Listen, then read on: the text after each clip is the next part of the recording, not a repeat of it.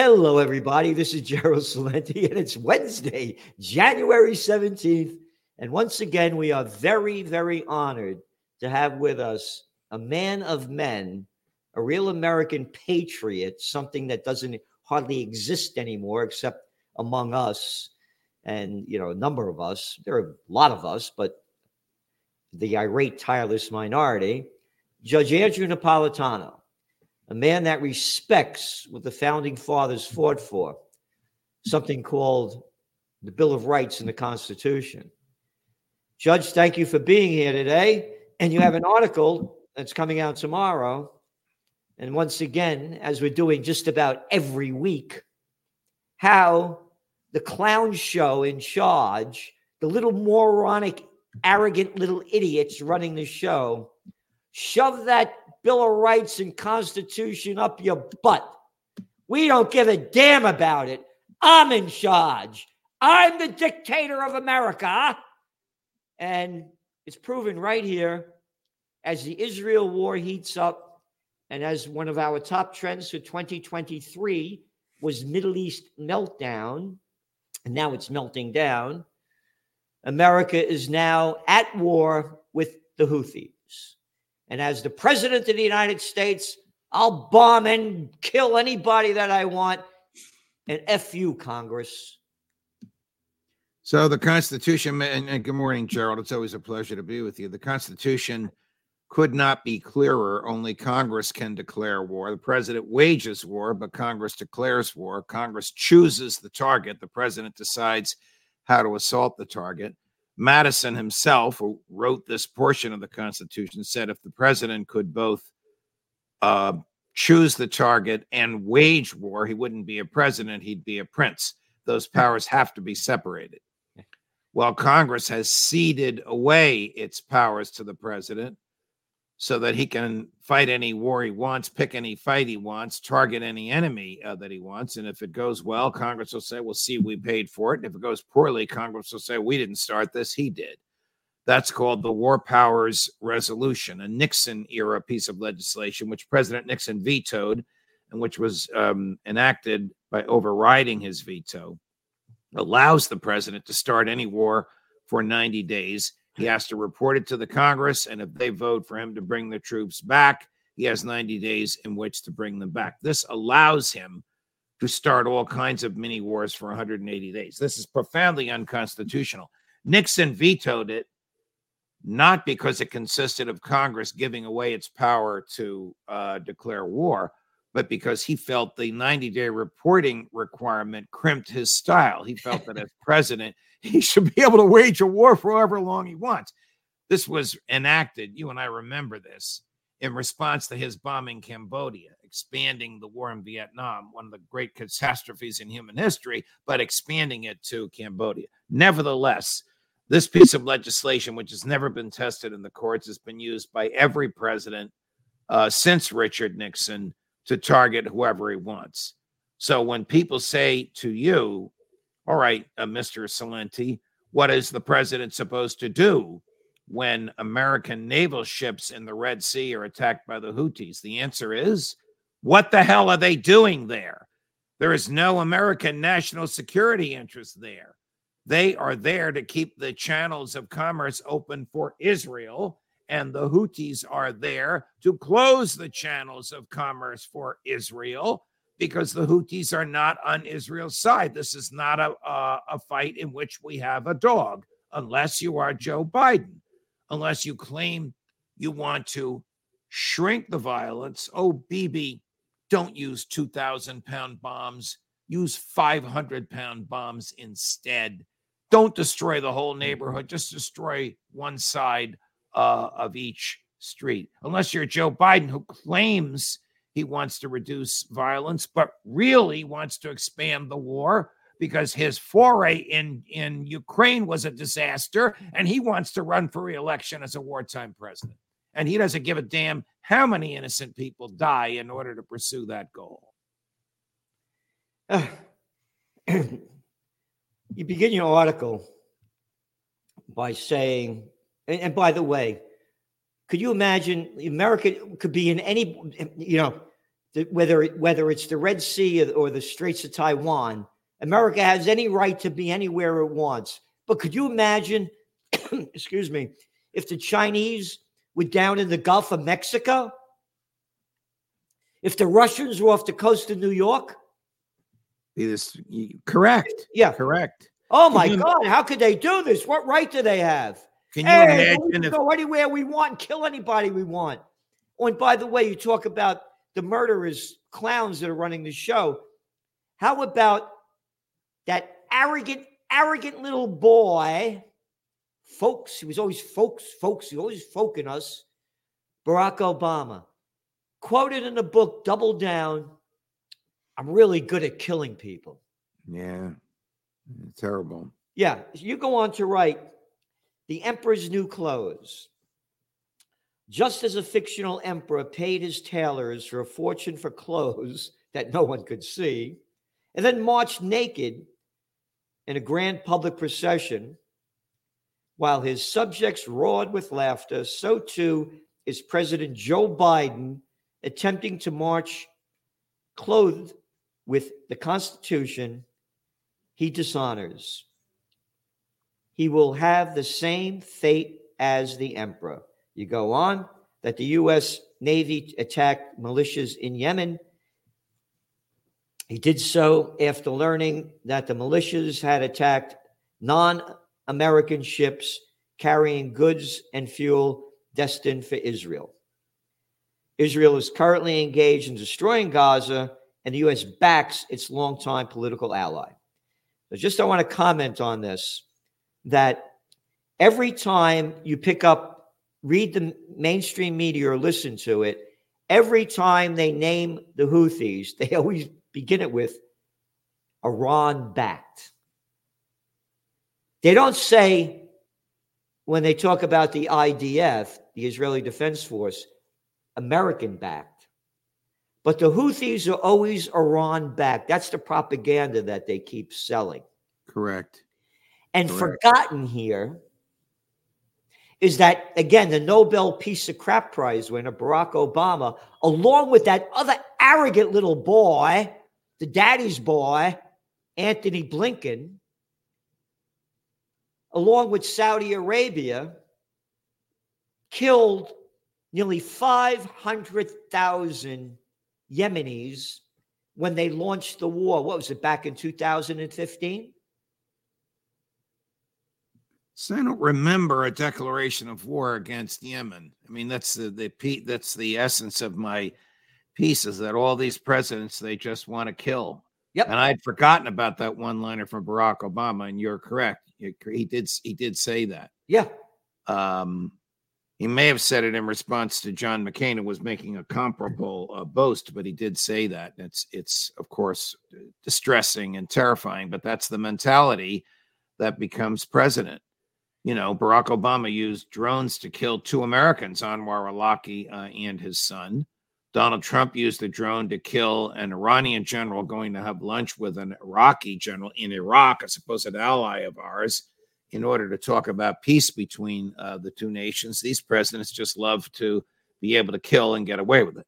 But Trump, of course, is his own case. Trump claims he can kill domestically and get away with it. That's another argument for another time, which is not even worth refuting. It's so absurd. But presidents have used the War Powers Resolution to kill whomever they want outside of the United States, whether that person or group poses a serious national security threat or not.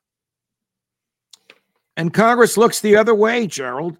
Congress doesn't care. When the president does that, he's stealing power from Congress and using their power to pick the target, to declare war. And they don't care. They look the other way. Yep. They're stealing power from the people. We, the people, don't count at all. You know, again, that Obama, I think he killed some like 20,000 people or something with drones and over the course of his presidency. It's a good number. It's a good number. Yeah. And again, that Blinken was sent over to Saudi Arabia when Saudi Arabia attacked Yemen, and the United States was refueling the jets so they could keep bombing away. And Blinken was there to give, intelligence assistance. A little murderous little boy who couldn't fight his way out of a paper bag with an arrogant attitude and spewing out the crap. Oh, it's so sad what's going on in Gaza. We have to do something to, yeah, what BS. I want to go back to your article over here. You go that Congress cannot legally declare war on Gaza or Yemen or Russia since there are no military grounded reasons for doing so. None of these countries possess a threat to American national security, and the United States has no treaty that triggers American military support for any ally implicated by those countries. So, can the Congress declare war on any country it wants? No, because the United States has signed treaties, and a treaty under the Constitution is in the same category as the Constitution, which says that we can only declare war on a country that poses a national security threat to the United States or to a country with which we have a treaty that obliges us to do it. Do we have such a treaty with Israel? No. Do we have such a treaty with Ukraine? No. What is the American national security threat? None. Listen to this.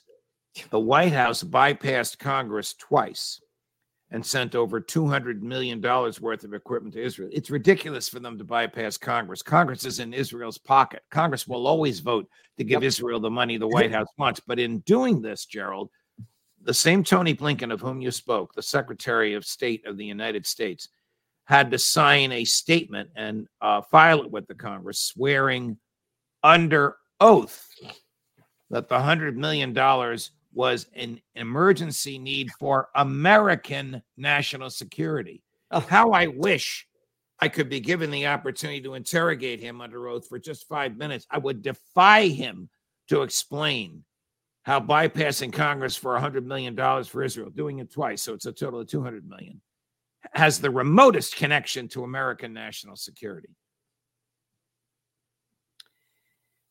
You know, you ready?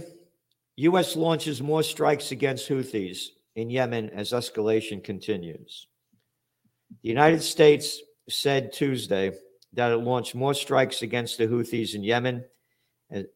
U.S. Central Command claimed that the Houthis and anti-ship missiles, quote, at approximately 4:15, U.S. forces struck and destroyed 4 Houthi anti-ship ballistic missiles prepared to launch from Houthi-controlled areas in Yemen.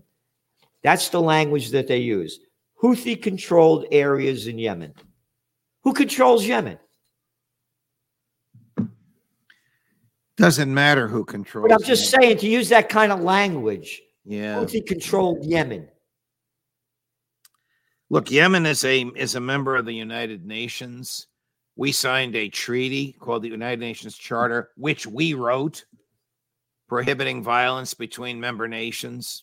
Nobody obeys it. Joe Biden doesn't care. It's not just Joe. I mean, the Barack Obama, George W. Bush, Donald Trump, the modern presidents are all the same. Bush's father, listen, I condemn the invasions that his father did, but his father did go to the UN and did follow the law. The law is wrong and the law is immoral, but at least he went through the motions of following it. But these modern presidents, Joe Biden, they don't follow anything. They just do, like you mimicked earlier. I'm the president. I'll do what I want. That's the attitude that they take. So when I mock him for wearing the emperor's new clothes, there's a double entendre of mocking, because the Constitution is toothless. The Constitution is as protective as the emperor's clothes were, because nobody follows the Constitution anymore. Liberty guaranteed in 1789 is now liberty mocked in 2024. Mocked. Liberty mocked. Well, look what they did when they launched the COVID war. No jab, no job. Get your military, you got to get a shot. On and on. They just keep telling you what to do. You write over here, this is important. Just as Congress cannot delegate away its war-making powers to the president, it cannot delegate them away to the Gang of Eight. Tell us about the Gang of Eight. So the War Powers Resolution, which is a statute, but they call it a resolution, that says he can fight any war for 90 days and he's got to tell Congress. Since that resolution was enacted, Congress enacted the Congress within the Congress called the Gang of Eight. It is the chair and ranking members of the Senate and the House Intelligence Committees and the Republican and Democratic leaders of both houses of Congress. So there's 8 people there. They meet in secret. So the president, instead of sending a public notice to Congress, notice is hereby served that I've started a war in Yemen, and I started it on January 11th, 2024. That would start the 90 days running. He can give that notice to the Gang of Eight in a SCIF, a secure government facility, in secret. Because they heard it in secret, they can't repeat it when they get out. So they can't tell the other members of Congress who made them the Congress within the Congress. They can't tell the press, which under the First Amendment and Supreme Court jurisprudence is the eyes and ears of the public. And they can't tell the public that elected them. Well, that's not a democracy. That's an oligarchy. What kind of a democracy makes these decisions to kill in secret? Answer, ours. Oh. And think of the term, Gang of Eight. It's perfect. Yes. It's a gang. They do not call themselves Congress within a Congress because that has constitutional implications, but they do call themselves the Gang of Eight. Yeah. That's you probably know that phrase from your days in the Bronx in your youth. Yeah. Here comes the Gang of Eight. They live up the block. Yeah. A Gang of Eight. And they're proud of it and arrogant about it. You know, this is so terrible what's going on because you're hearing more and more about Israel ramping up this war. And they're not going to stop. And they're going to go into Yemen. You saw what's happening with Iran last week, or this week, taking out some areas where Mossad was in Iraq. And what they've been doing to the Iranians, killing a commander here. They're blaming Israel for that bomb that went off when they were in a ceremony for Soleimani a couple of weeks ago. They killed nearly 100 people and wounded over 200. And Israel's, ramping up the attacks in Syria, in Lebanon.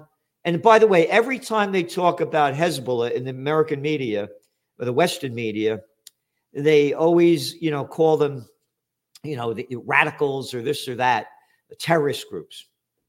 Who are the Houthis? Oh, the Houthis, Hezbollah. Hezbollah was Lebanese people that united to fight against Israel occupation of Lebanon. How dare they fight against Israel's trying to steal land and occupying Lebanon? Why those lousy terrorists? Therefore, they are terrorists. Yeah. You talk about the bias in the press.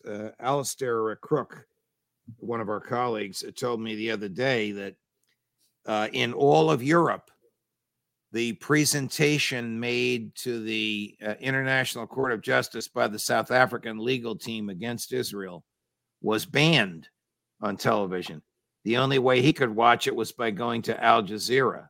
But the next day, when the Israeli legal team made their presentation, he could watch it wherever he wanted. Wow. And Professor Mearsheimer said, well, Judge, were you asleep? The same thing was the case here. I didn't know it. My producer, in order to watch it, had to go to Al Jazeera on Thursday when the South African case was made. So the press is it's the opposite of the way it was in the Vietnam years where the press was all over the government. Now the press is in the government's pocket. The government learned that when it wants to kill, it needs the press on its side.